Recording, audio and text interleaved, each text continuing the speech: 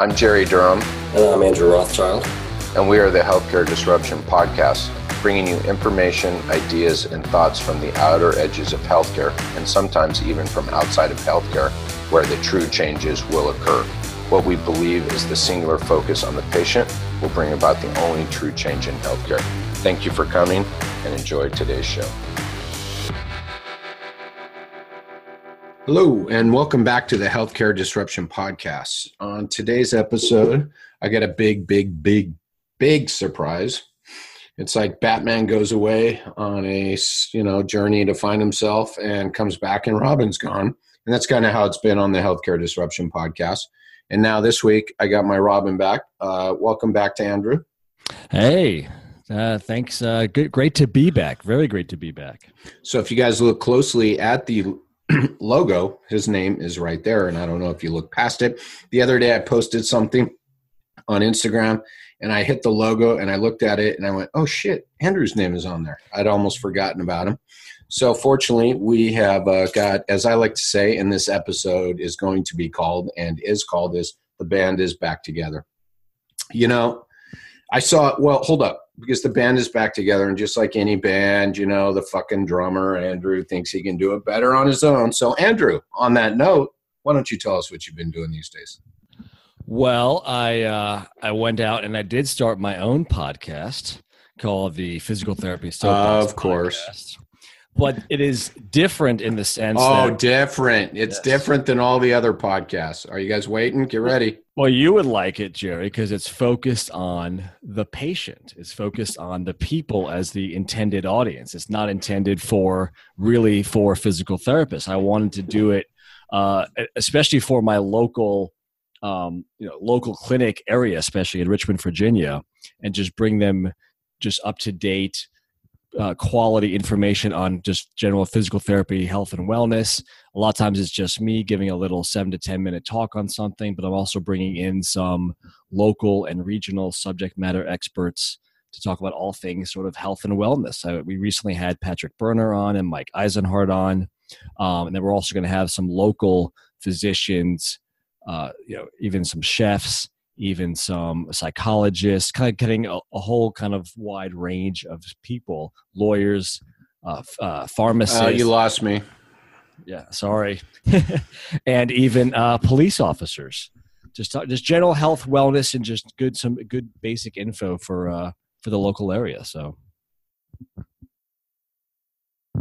you did that.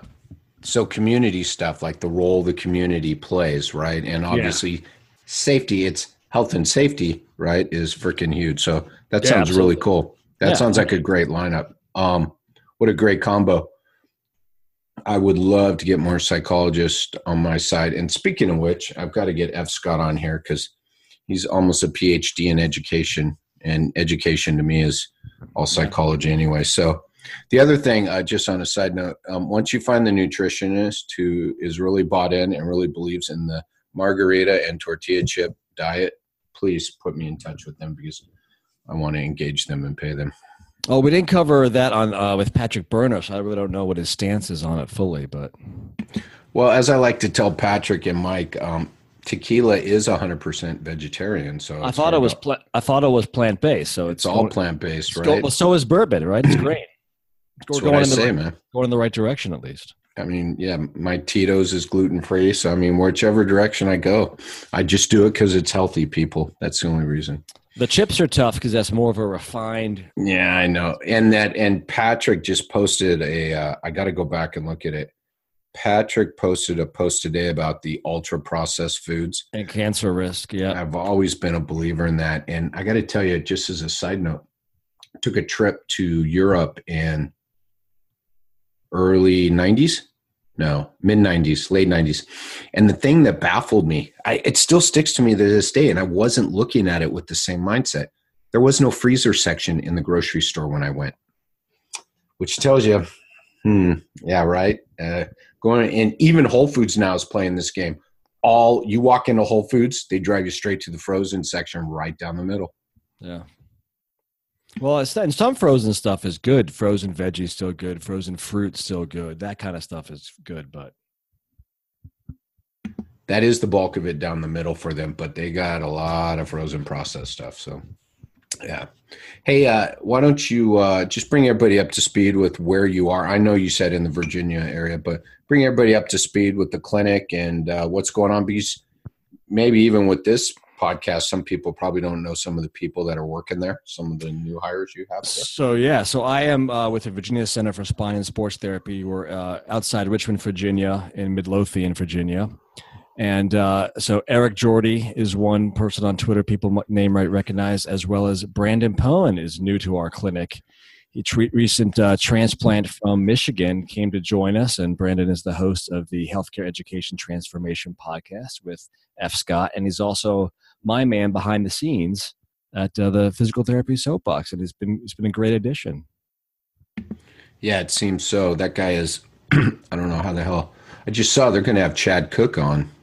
Yeah. DHET, and probably by the time this rolls out, it will have already been out. So I would highly recommend everybody go search out. They've got so much content. I'd highly recommend you go and scroll down their feed.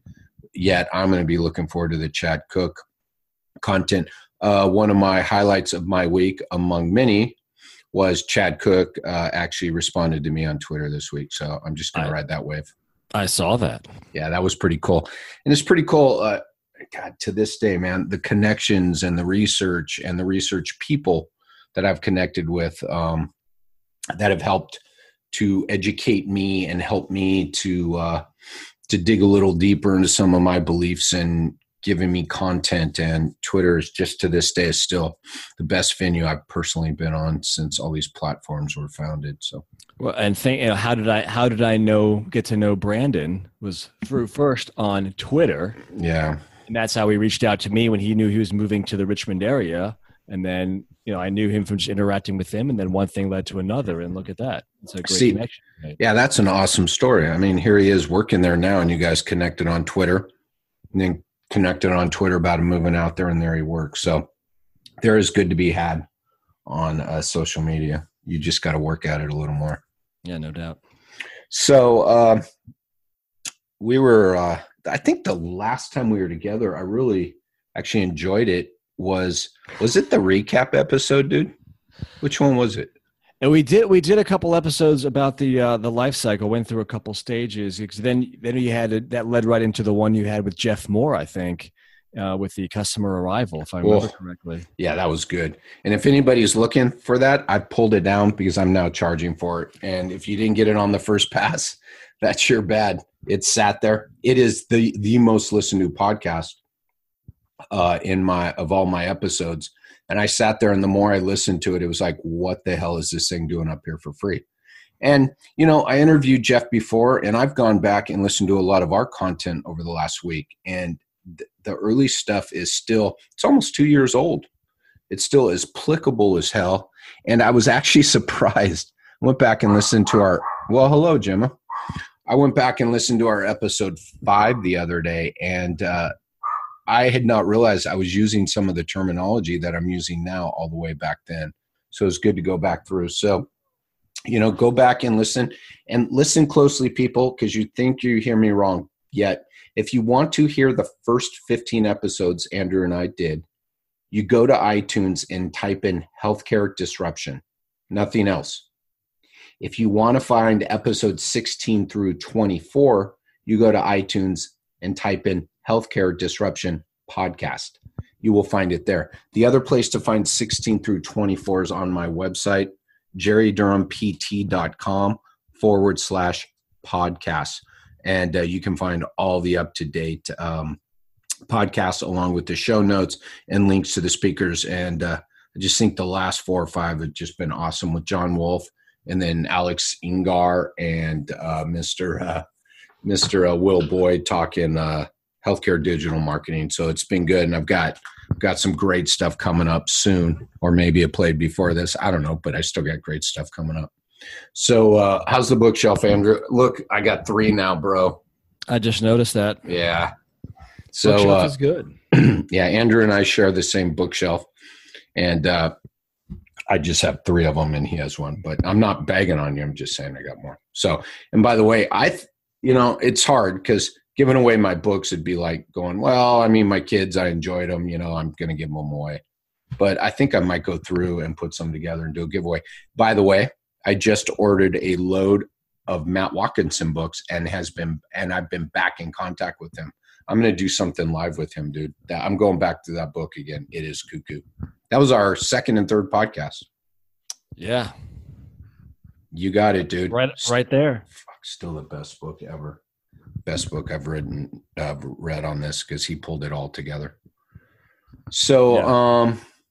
What kind of questions you got, Andrew? You got questions? You got answers? What do you want to talk about today? I have questions for you, just because you've been out traveling the country.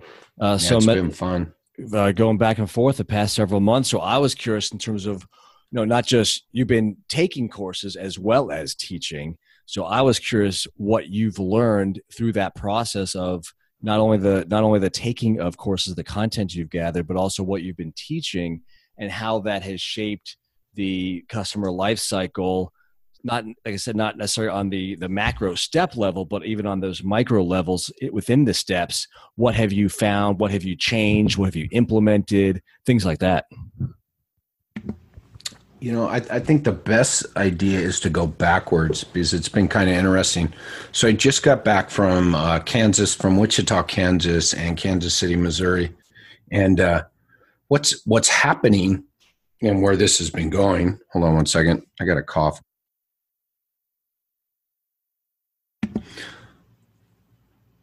When I originally started this, and you know this, Andrew, because we spent so much time together talking and doing all our stuff. When I first started this, I thought this was kind of like a unique niche, really small world I was going to be existing in with these clinics that weren't like other clinics. And you can define that however you want. I don't want to use, well, I might as well. I looked at maybe the out-of-network clinics and the straight up, just take cash out-of-pocket clinics. And I thought they were really going to be my target. What has happened now as of, 2018, this first quarter, is I found that everybody, and I shared this recently, everybody is starting to look at the patient experience and seeing the value. And remember, value is defined by the user. So what do they see? They see that there needs to be a change in their current model, in their current system that exists above and beyond delivering provider-driven care onto something else. And I've been engaged in working with 2 clinics separately, pretty good size. And the great thing, so my big takeaway from my last trip was being in front of 200 people. And what was cool is billing people were there, front desk people were there, back office people were there, the PT aides were there, PT assistants were there, physical therapists were there, the whole team was there, and everybody had input, everybody participated in the discussion. And my biggest takeaway was this: if you really want to drive real change, you got to get everybody in the room. Not necessarily at the same time, but you got to have everybody in the room talking about this patient experience, because what came out of these 2 days in the Midwest, besides it being cold, was what came out of it really was this whole thing around, there were people in the room who had never met the people from the billing and insurance verification side face to face, right? So they were meeting them for the first time. And I would argue they also were hearing for the first time the importance of those people, right? And the importance of the team. So everybody got to hear about, right, what everybody's role was. So you got to have the whole team in on it. Prior to that, I was in, what month is this? Oh, I went to Canada. And again, this is pretty interesting because everybody, Canada's so different. And I've shared this on my podcast. Canada's so different. It's like, well, let's see. They have humans. They have humans who live in homes. They have humans who need healthcare. The only thing that's different, and it just goes to show the focus of us here in the States, the only thing is different is the way their insurance works. And the more you talk to them, it ain't that much fucking different. Yet the biggest thing that's the same is they're still people. They're still emotional beings that care about certain things, that have biases and beliefs just like you and I. And so going to Canada and teaching the patient experience, and I would argue they were more engaged and ready to participate in the patient experience discussion better than some of the people I've talked to up here, down here, because that'd be Canada up there. So that's where the new year came. And those are the big takeaways, is the bigger, larger in-network clinics are getting it. So if you're sitting back thinking you're delivering some unique practice model in your little world of cash pay or out of network or whatever it is, you're sadly mistaken, because everybody is seeing the value of this patient experience.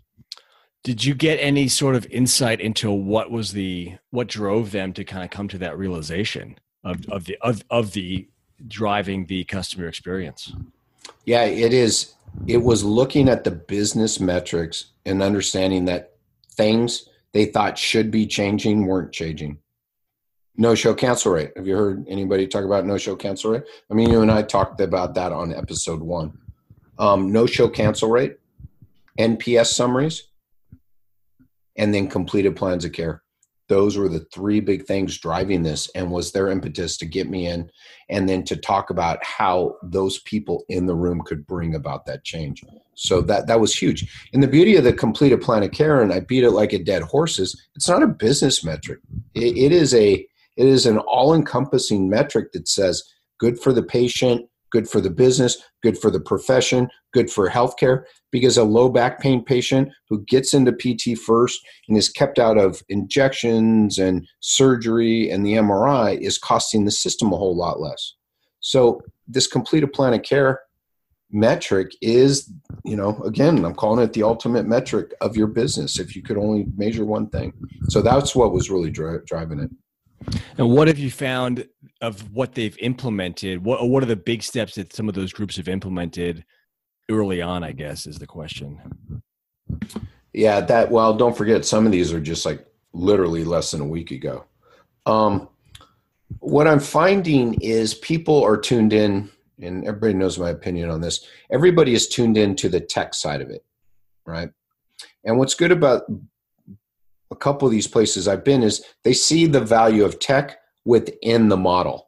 So nobody is bringing on tech going, hey, we have this tech solution here. It's, hey, we have some technology. We need your help to integrate it within the system, Jerry. So that's the implementation part.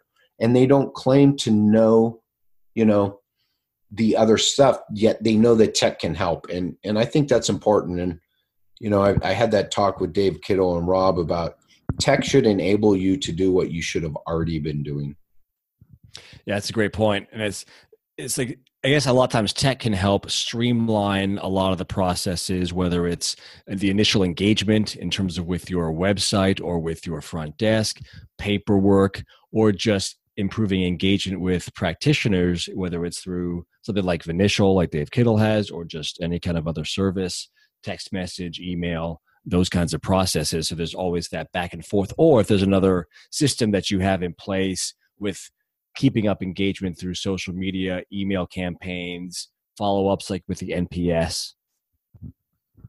Yeah, you're right. That's the other part of it, right? Where does the email fit in? Where does sending the NPS fit in? So that's even right. That's bringing it down, right? Where does all that fit in? By the way, where does calling people back fit in? At what point do you, and we had that discussion a lot, because most of these clinics, they give up way too early. And by give up, I mean the doctor sent them a referral and the person's not calling back. So 2 things, you're not giving them a reason to call back. And 2, what is the conversation the physician's having with them?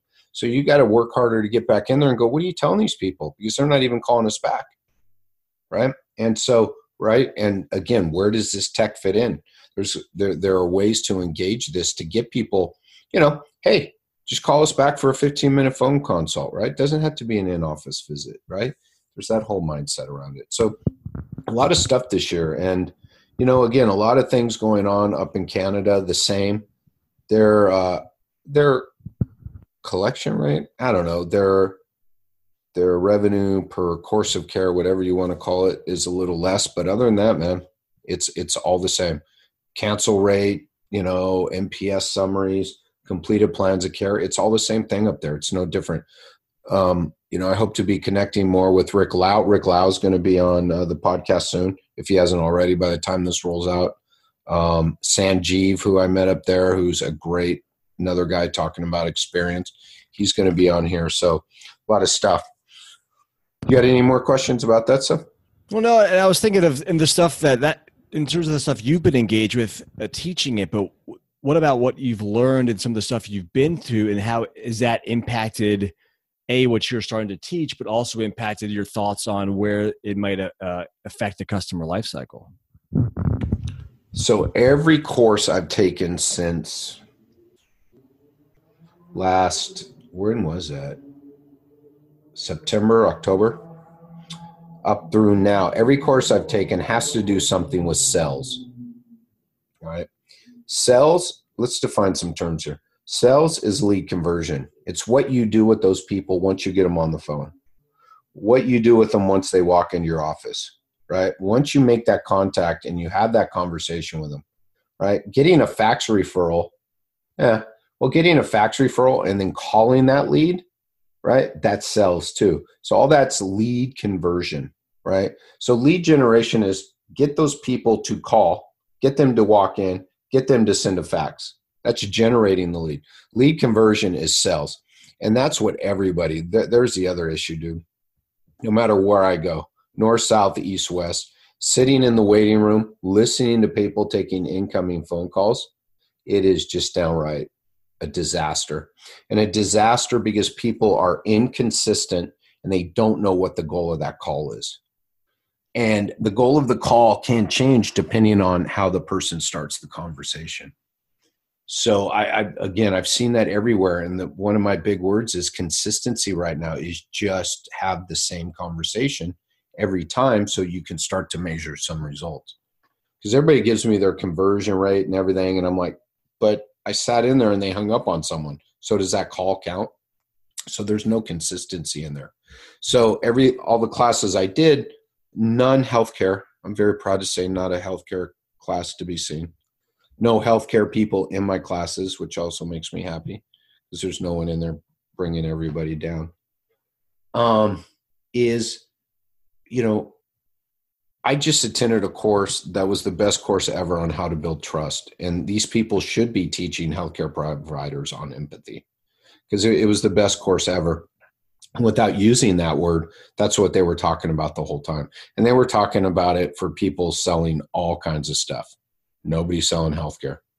And if you don't think you're selling healthcare and you start talking about social determinants of health, you start looking at what the APHPT is doing, call it connecting, call it building a relationship, call it educating. It is all selling. How are we going to get these people to do what they need to do? That is all selling. And so those are the courses I'm taking, and they're really starting to dial me in on the value. And anybody who's seen my content over the last 3 months knows I'm on a tear. The value that your front desk. So what happens from the moment that potential person engages you for your service, physical therapy, until the moment the physical therapist comes around and greets them in the waiting area, right? What is occurring all that time? So back on the micro level, you hang up the phone. What promises were made? I've come up with, one of the things I came away from, and I know everybody's talking about it with Gawanda's book and everything, but, a checklist. And everybody's had their checklist manifesto and everybody's gone away from it, of course, because it's not cool anymore. But yeah, I brought back a I've developed some checklists. There you go. Andrew just showed me that on the video. So, the checklist, when you hang the phone up, what promises were made so that you can follow through on them, because that's part of building trust. Remember, I talked about building trust. So all this stuff just starts to add up. So on the micro level, do your checklist, right? Get the emails out, get the video of the provider out, building trust, right? In a timely manner. Get the welcome email that shows them the front of the business and the address and the parking area, part of building trust, right? And what are we doing along the cycle from the moment they call until the PT meets them to build as much trust as possible? So when they finally meet the provider, boop, we're done. Because our fancy word for trust is therapeutic alliance. as Lisa McIntyre says, Therapeutic Alliance is the face of trust. But of course, healthcare stole a word, and it's just trust. So how can we build as much trust as possible before they meet the provider? That is the key. And that is why your front desk is the single biggest asset in your practice. So people who are listening to this, most of them are probably physical therapists, not people who are working at the front desk. So what can the physical therapist listening to it that makes me sad take back to, well, hopefully there's some out there now with all the stuff you've been doing. But what can the physical therapists who are listening to this, who are wanting to drive some of this change and implement this in their clinic, what can they go back to their front desk or to their bosses or to their managers and say to help implement some of this stuff? Awesome. So what I told the group of physical therapists that I left last week, I said, we went through a lot of stuff. The front desk heard their stuff. And I said, physical therapists, the one thing you can do come Monday, when you see you have a new patient on your schedule, 9:00 tomorrow, you walk up to the front desk before that patient arrives and say, what story did you collect on this person? And really what you want to dive it down into is what goals, what are they looking? And I've even gotten away from the word goals. What is Mr. Smith looking to achieve in his time with us? Right? And the front desk is going to say, well, he wants to get back to playing 18 holes of golf every Wednesday with his buddies. And he wants to be able to pick up his grandchild pain-free. And then Dr. Andrew Rothschild says, awesome. And he goes back in the back room and he writes that stuff down. And Mr. Smith comes in and Dr. Andrew walks out front and says, hello, Mr. Smith. My name is Dr. Andrew Rothschild. I'm going to be your physical therapist during your time here with us. I know that you want to get back to playing 18 holes of golf pain-free. And I know you want to be able to pick up your grandchild pain-free. I am the right guy for you. We're going to head on back to this room and let's go back there and we're going to get started. Now, many people have heard this before, but again, what can you do in the clinic to do this? You, the PT, walk up and ask. And by the way, one better, tell the front desk to start collecting every patient's 2 goals, write them down on a piece of paper and post them on the wall in the back. That simple. That, just change nothing else but that and watch your arrival rate increase. Watch your buy-in on the plan of care increase. That's so big. I love that. That's something I'm going to take away and bring back right away. What did you find in the clinics that you would spend some time in? What was the reception like with some of that stuff? Was it something that it was brand new to them? Was there pushback? Was there welcoming to it? What was your take of that? Well, I want to say it it's funny. People say, well, this is the way we're doing it. And I'll say, okay. And then I listen and I'm like, okay, you just stretched the bounds of what you heard me say and what you said you're doing, because you're not doing that. So there's a belief that they're doing it properly and they're getting people's story. So that get their story has to be defined. 2, Andrew, you and I both know people hate change. And the reason we hate change is it's the fear of the unknown, right? What am I going to? I'm comfortable with this, comfortable with the way I'm doing it. And most people in healthcare, my wife's home, people are used to doing things a certain way and they get comfortable with it. And let's face it, in healthcare, it's very rote, right? Name, insurance information. Then all of a sudden I come in and I'm like, sweet, I get it. Now we're going to do it this way. And we flip it over, right? We make it totally personal. You're now asking people to tell me a story. How did you hurt yourself? What did you do? And so now you're taking some people who were really comfortable just getting regular patient data all the time, right? Hold on one second. What's wrong? I'm on my, close the door.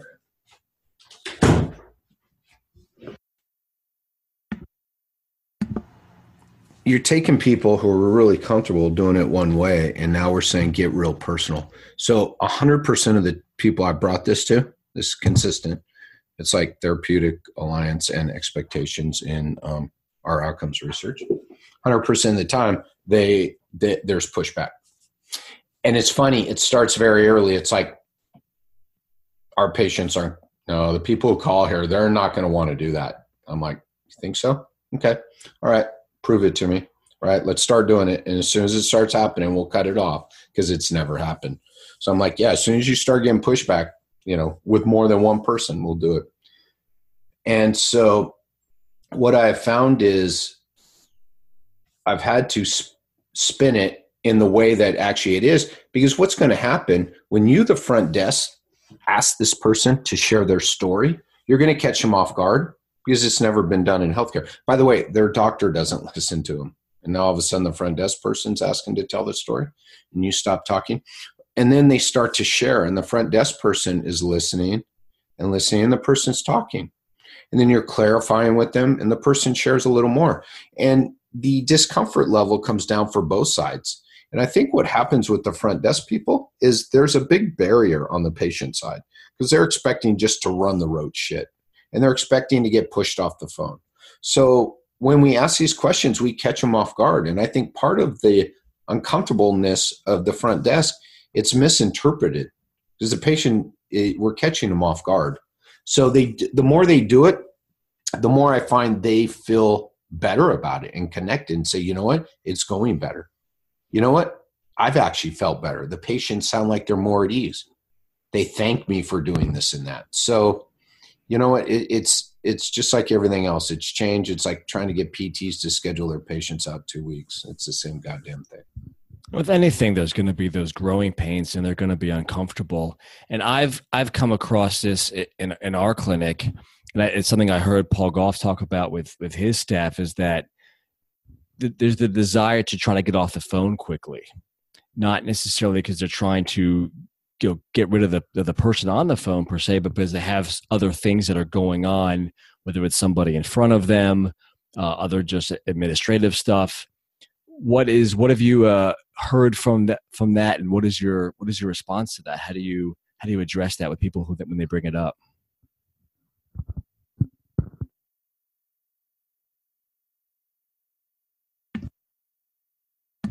That's an interesting question because I've run into it.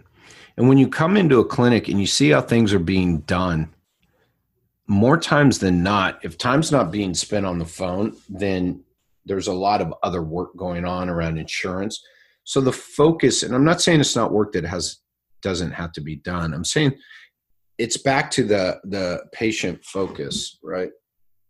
The end user. If the focus is on the patient, then that pile of paperwork kind of becomes a secondary issue. If the focus and by the way, this comes from the managers and upstairs, so I'm not blaming the front desk people. If the focus is on the payer source, then yeah, the papers become a priority. Then you want to get off the phone to get back to your papers. So, I've been sharing this with people I get on the phone with, and they say, well, I hear what you're saying, Jerry, but I'm the only one. I just started this company. And I say, well, God bless you.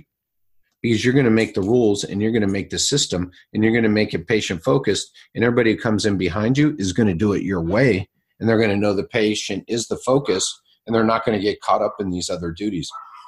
So part of coming onto these more established clinics, including mine, as people will hear the story in past podcasts, is changing the mindset of getting these people who are so focused on payer and all this other stuff to now go, no, it's this person. No, it is the phone now.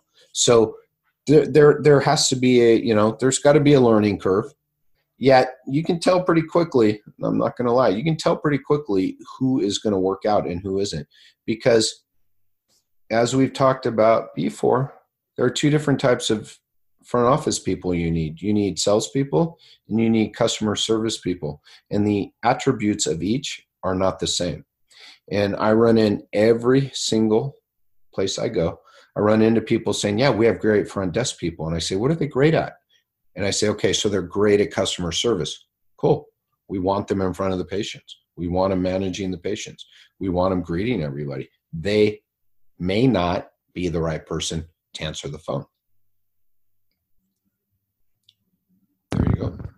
So you kind of do advocate. I think you have it in your clinic is, and we talked about this on a podcast too, is everyone knows what their responsibilities are. So you have specific people for specific tasks as you've matched them to that. This is what they're best at. Yeah, fortunately we did. And that's the hard part when I go into some clinics and they got 3 or 4 front desk people and I'm like, who's going to answer the phone? Right. And everybody's a customer service person. And it's like, okay, who do you want to train? Who do you believe it could be? It's just one person. You spend a little time and you're like, how much that first phone call, that's the other thing I've learned. So I talked about the first 3 or 4 steps. Yeah, that first phone call is the make or break. Again, no-show cancel rate, completed plans of care, outcomes. I'll tell you what, you set expectations right and you start to build trust on that first phone call, and it is pushing a boulder downhill the whole course of care. So finding that right person, and everybody's willing to take a risk. And I'm like, well, how much business you need to decide, and it is what it is.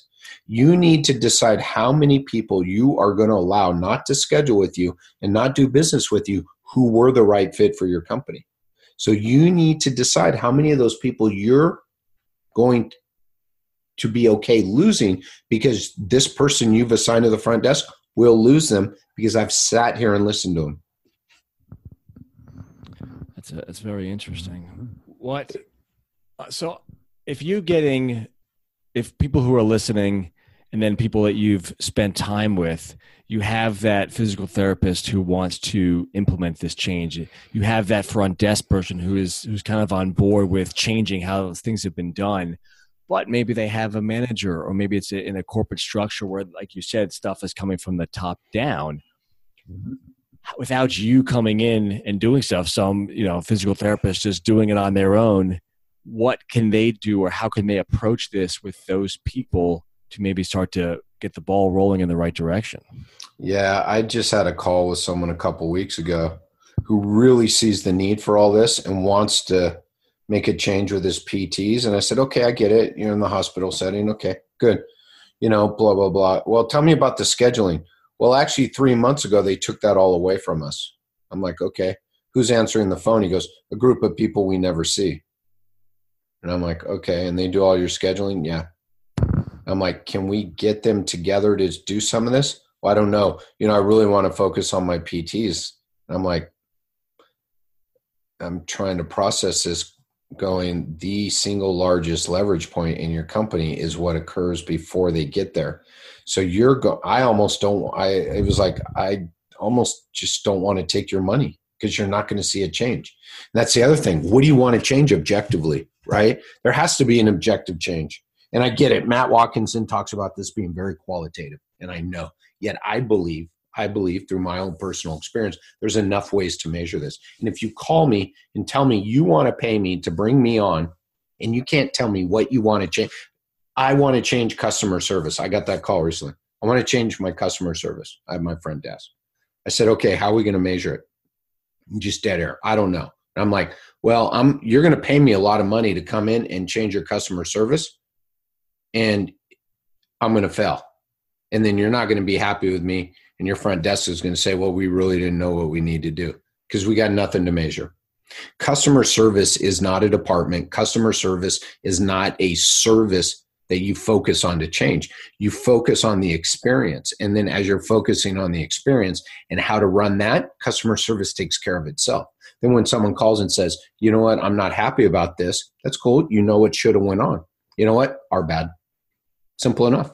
Simple enough. Yeah. So it's got to be measurable, and it is measurable. All of it's measurable. Everybody can be measured in some way that we can see is change occurring. And customer service is just a cloud surrounding everything. And that makes me think of something that I've heard Adrian Lowe say about, your entire clinic has to speak pain science. Yeah. Your entire clinic has to speak customer experience, I think, more than customer service, really. It's all driving. And as you have said many times, is that you put the customer at the center, and it'll drive all the metrics in the right direction. Right. So in the center, my patient life cycle is a circle, People can create it however they want. I think ultimately you got to make it a circle because it comes back to re-engagement. And at the center of it is what I call a loyal patient or a loyal customer. And that doesn't mean they sign on and they're seen, monthly for their whole life, because they get better and they complete a course of care and they go away. So at the center of that is that loyal customer, and people can see that's what's driving it. And then again, like we all said, you can see where the PTs come in. The PTs can see all the work that the admin are doing before they arrive, and then they can understand. I still think even if everybody's speaking the same language, it doesn't matter if they're not communicating across each other. So I think you were in on it too, that Twitter discussion about the training for the front desk, and I get it. Yet I've already said, if you've got the wrong person at the front desk, well, you just spent a shitload of money to train someone who ain't going to be there very long. All right. So hiring the right person to fill that role is step number one. You can't train a bad hire. And that's back on you, back on the owner. A bad hire is you hired someone bad. So you got to get the right person in there, and then we got to communicate, right? So that information, the front desk is speaking the same language as the provider. So are they passing on all that information? So when the patient walks in with the provider on eval day, the provider's not asking them all the same questions with no regard to the conversation that was had on the first phone call, right? So let's take this pain science, which is God knows what, right? It's old psychology. And I'm not not bashing pain science and everybody teaching it, but let's say it for what it is. It's psychology. It's sociology. It's not new, and nobody teaching it claims it's new. So I know they're doing that. So let's take that and use all of it, not parts of it.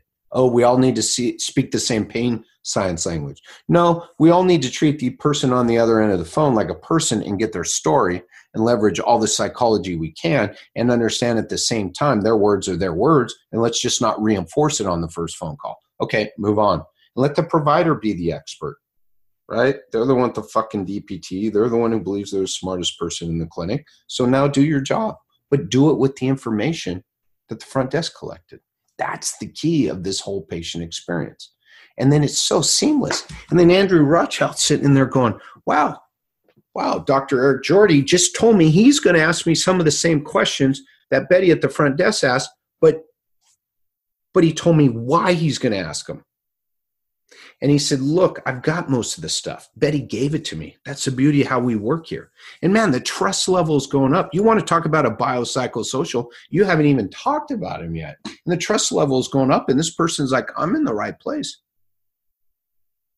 Right? And so there's so much more to this than just how the brain processes pain.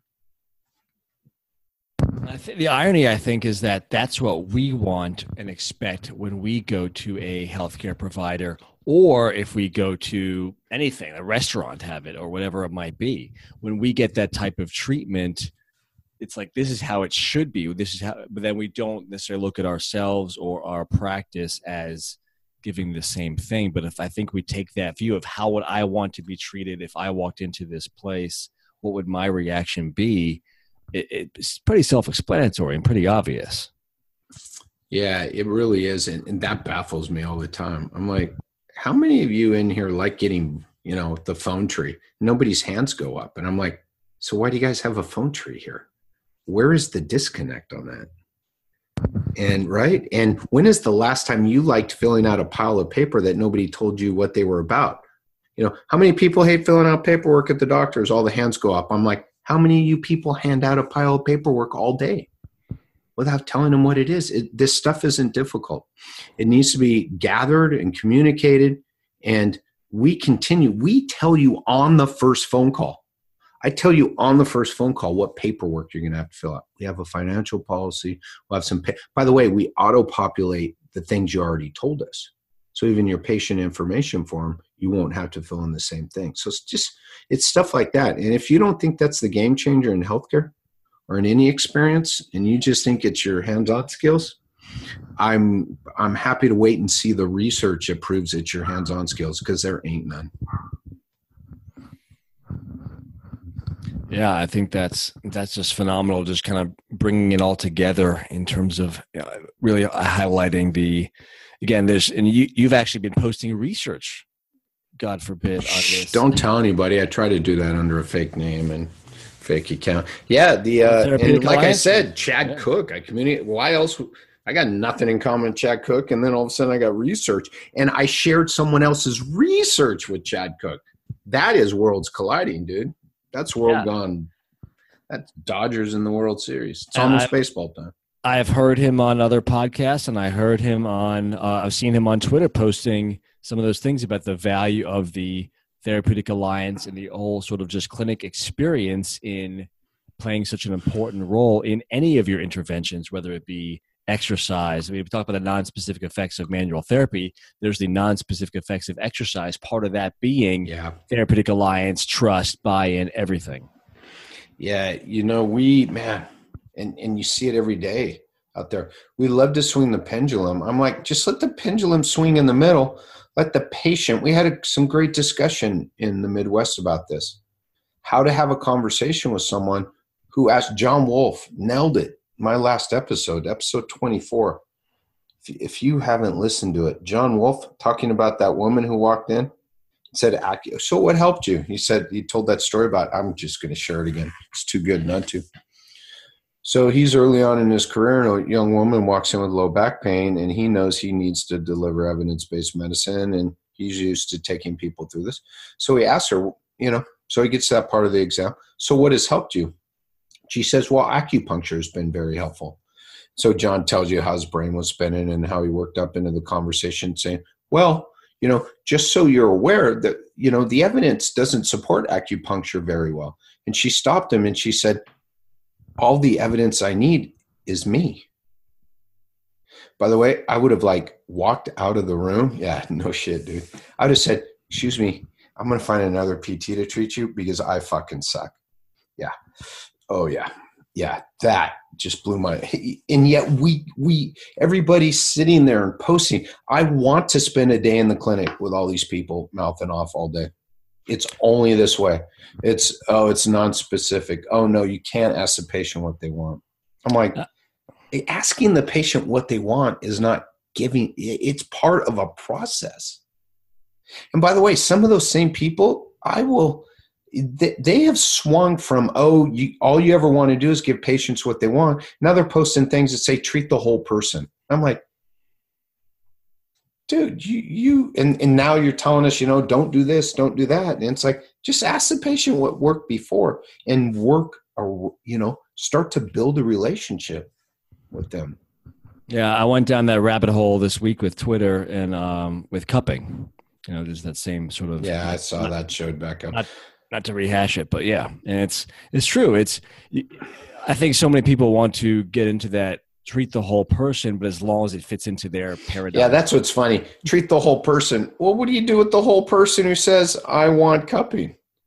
How great are you? So you're telling me you're prepared and have the skills to have a conversation with them because you never, ever mention it. All you talk about is the research. It says no cupping. Yeah, it's interesting. And you mentioned, I think you talked about it or you had tweeted about it. And I think it was actually from the episode, maybe with John Wolf. I can't remember if it was part 1 or part 2. Maybe I think it was part 2 about knowing ourselves and knowing our biases. Because if we walk into that, we have to acknowledge that we all have biases. And if you want to treat the whole person in your own little paradigm box, that's only going to get you so far.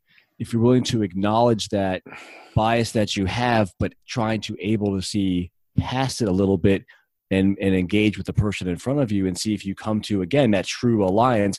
It's not just us. I think some people take it as we're just doing whatever the patient wants, and that's not true. It's never been that, and nobody's ever said that. It's both sides meeting part way. It's like, this is what I'm offering. This is what you want. Let's find that common ground together and get. So ultimately the goal is getting you the best, the person in front of me, the best outcome. And by the way, everybody posts like they're there for one visit. I'm like, this person's coming back. I don't understand your approach whatsoever. They're coming back. And they're coming back for more than one, maybe 6, maybe 5, maybe 8. there's a lot of opportunity to listen and acknowledge and work through some of this stuff and get them down the path you want and do whatever the fuck they ask for on the first visit. Back to your point. Yeah, John Wolf brings that up. And I brought that up, about John's been talking about it way longer. I'm not claiming I said it first yet. It was a thought I had when the pain science started coming around. I'm like, so we got room full of people sitting in a course with some very smart people who are teaching them how to tell people what to do and how to interpret information. I'm like, how many of those people have taken a course on how to interpret and understand their own biases and beliefs? So I reached out, I share this story a lot. I reached out to someone I respect very well, who I've had a lot of conversations with in the States regarding, because they got all kinds of pain stuff posted and they fill the classes up. And they were nice enough to get on the phone with me. I said, I got a question for you.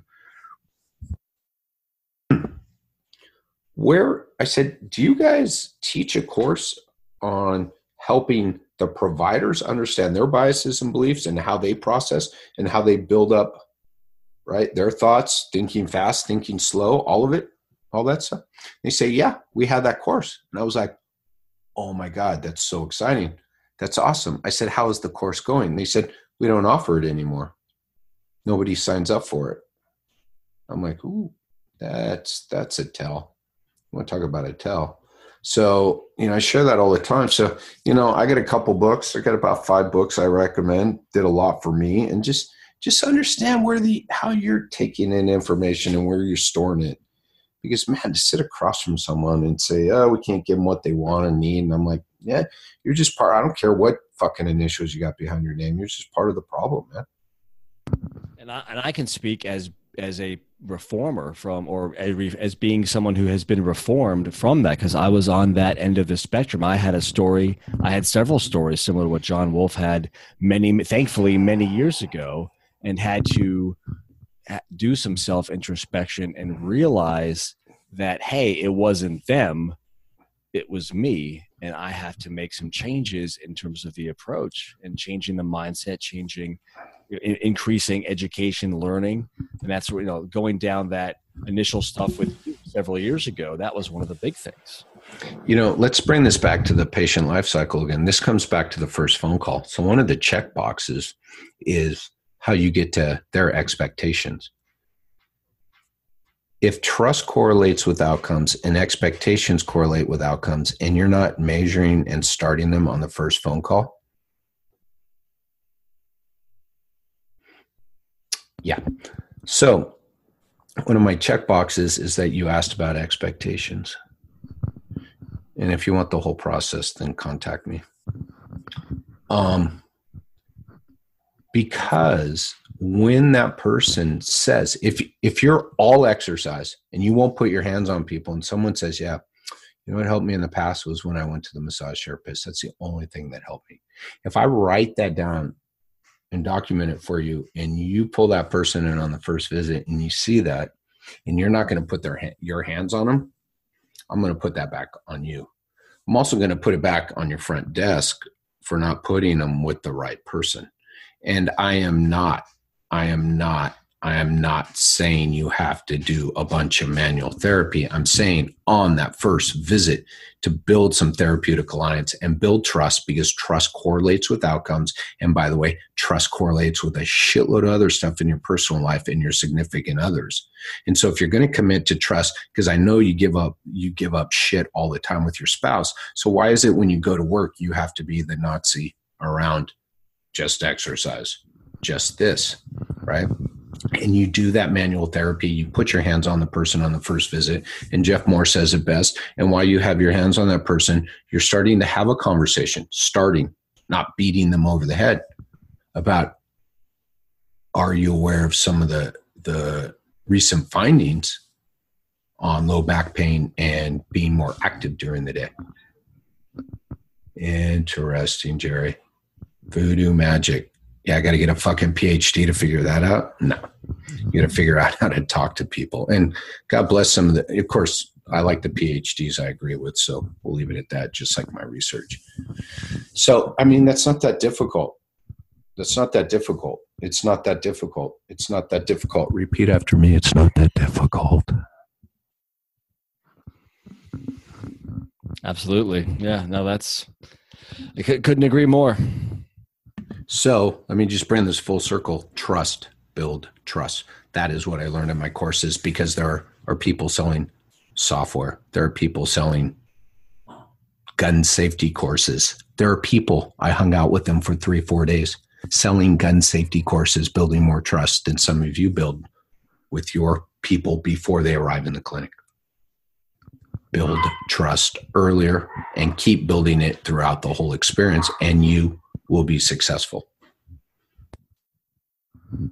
Awesome. That's a great way to wrap it up. So this is good. This is fun. It's good to tie everything back together, because again, just like everything else, I get in my little circle, my little niche, and forget to bring everything back together. Yet, the take home is those first 4 steps are the single biggest leverage point in your practice, right? Doesn't matter where you are in the hospital. That's why that guy who called me from the hospital, I was like, what am I going to do? Right?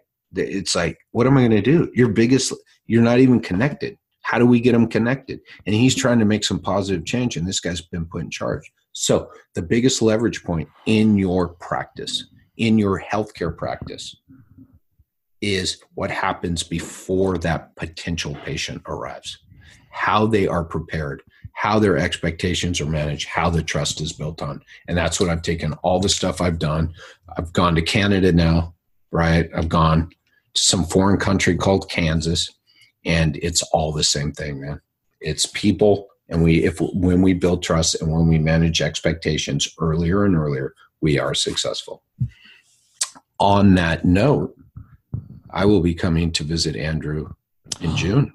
I was going to make that announcement. Yes. Why don't you tell everybody about that? I didn't know when the podcast was coming out, but I said, well, might as well announce it now that you will be in Richmond, Virginia, the weekend of June 23rd and 24th at our clinic, the Virginia Center for Spine and Sports Therapy. By the way, Jerry, Richmond is the home of the San Francisco Giants AAA team. Oh, you're right. You're right. No, I think Squirrels. No. AAA is double A. Yeah, it's AA. Oh, we're gonna have to look that up, buddy boy. I'll be there in June. We may have to go to a game. Yes, I'm checking the schedule right now. Yeah, good. The title, I think what we're gonna call that course is How to Grow Your Practice. It'll probably change, but here's the mindset. How to grow your practice and improve more business. I'm going to put just more business metrics by focusing on the one thing, the patient experience. And it really is. And I think you guys have heard this, mapping out the patient experience will help you to manage your clinic better. That's what was unfortunate about the guy I talked to at the hospital. If he sees he needs to get the conversation changed at the front desk, he's going to have to jump through hoops.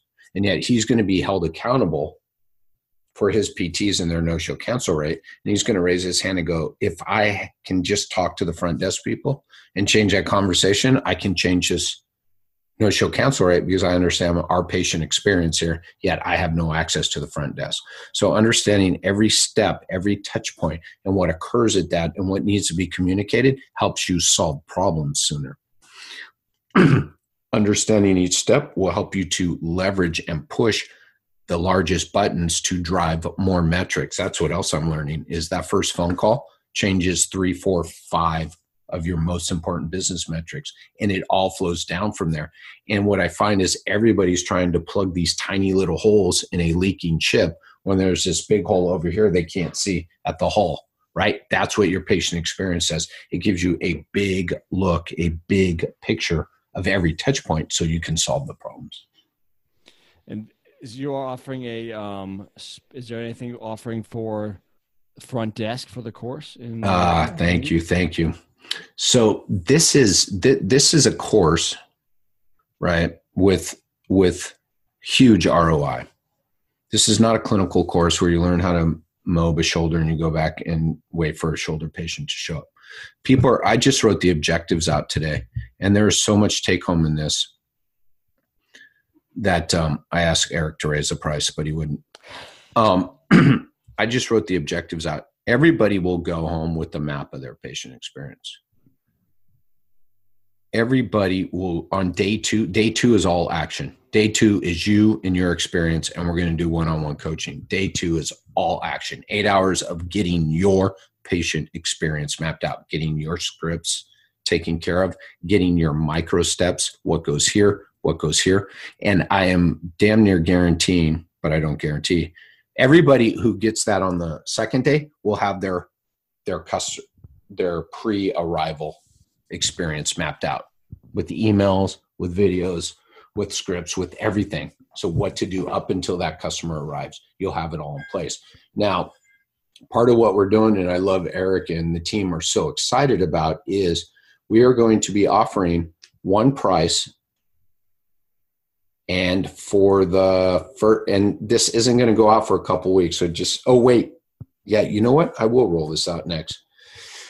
So the first week of March, what we're going to do is we're going to roll out one price, and you get to bring, for that one price, you get to bring up to 2 admin from your office. So that is a total of 3 people from the office. So because I'm figuring the owner shows up and they bring 2 admin.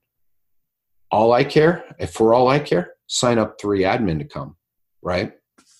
And we're going to keep that, and we're only going to take the first 10 at that. And then the price goes up after that first week. And there's no catch on any of this. There's no extend this out. There's no 10 payment plan. For the first week, first 10 signups, I apologize. The first 10 signups get to bring 2 admin. And if you want to send 3, that's fine with me. And then after that, you get to bring 1 admin. So the sooner you get in, the better, and the bigger return on your investment. And again, I don't guarantee anything, but goddamn, I guarantee you're going to be able to change that practice on Monday. As of now, are you anywhere else on the East Coast for this year yet scheduled? Well, there you go. No, so it's going to be Richmond, and then I'm going to figure out how this. I've talked to Eric a lot, talking to some other people. What I'm thinking is probably offering the same exact course twice a year, maybe 3 times a year, and just scoot across the country. It may coincidentally coordinate with baseball cities that I haven't been to yet, but we'll see. That's a rumor. And of course, I've been to Natsfield like 3 times. I've been to Camden, but I do have to get up to Boston and New York. So, and Lord knows I ain't going to be up there in April. So if I got to look up the squirrels, because if they're in town, I'm gone, dude. I just checked. They're in town. They're in town Saturday and Sunday. Perfect. So we'll check that out. Saturday, 6 p.m. It gets better. Brandon found a great bourbon bar too, I saw. I know, yes. Yeah. So I'm very excited this June. And these 2 days, it's going to be, that second day is all doing. You're going to leave with everything you need, and you're going to leave with your scripts for those first 4 steps. And maybe you'll have the steps. You'll have all the patient experience steps. We will go through the provider script. Yet that second day, we're really going to focus on what happens up until that customer arrives. But we will work on that provider step probably at the end of day 1. I'll throw that in. Awesome. Okay. All right. Awesome conversation. Yeah, I look forward to June in Richmond. How's the weather? It will be hot. Yeah, good. And humid. You know me. Well, humid, yeah, but I just don't want the cold. All right. I think we're good. Thanks for coming. Thanks for showing up again, for taking a break between your multiple 3 or 4 other podcasts you're doing now. Making time for me. Well, yeah, making time for me. Hey. Yeah. All right. Thank you, Andrew. And with that, I think we'll sign off for today. And I look forward to seeing everybody in Richmond. And you can find Andrew where? A Rothschild PT on Twitter and Instagram. And website for the clinic is vcsst.com. I guess ICC seminars for your course and your website as well. Yeah, no, it's going to be ICC seminars. I'm just going to drive everybody there. So ICC seminars for June. And I guarantee you, when you get that email or sign up for the email, because the first 10 and it's done. There's no tricks to this. The best offer is going out first. There's no special last day offer. The price will go up as it goes on. I just want to get people committed. I want people who really want to be there. I actually want admin people who really want to be there. And we'll go from there. And then you can find me at jerrydurhampt.com and on Twitter at Jerry Jerry_Durham PT, and Facebook, Jerry Durham PT, and Instagram, Jerry Durham PT. All right. Thank you, Andrew. Yeah. Thank you. Thank you for listening to this episode of the Healthcare Disruption Podcast. If you like what you heard, head on over to iTunes and write us a review. We'd love to see your thoughts and opinions on this. And if you really like what you heard, then why don't you subscribe so you make sure and get the latest notifications every time we post a new episode. If you want to stay in touch with Jerry, make sure and head on over to jerrydurhampt.com and click on the Stay in Contact button. And I tend to hang out on Instagram at Jerry Durham PT and Facebook at Jerry Durham PT. Thank you for listening, and we look forward to seeing you again. Bye-bye.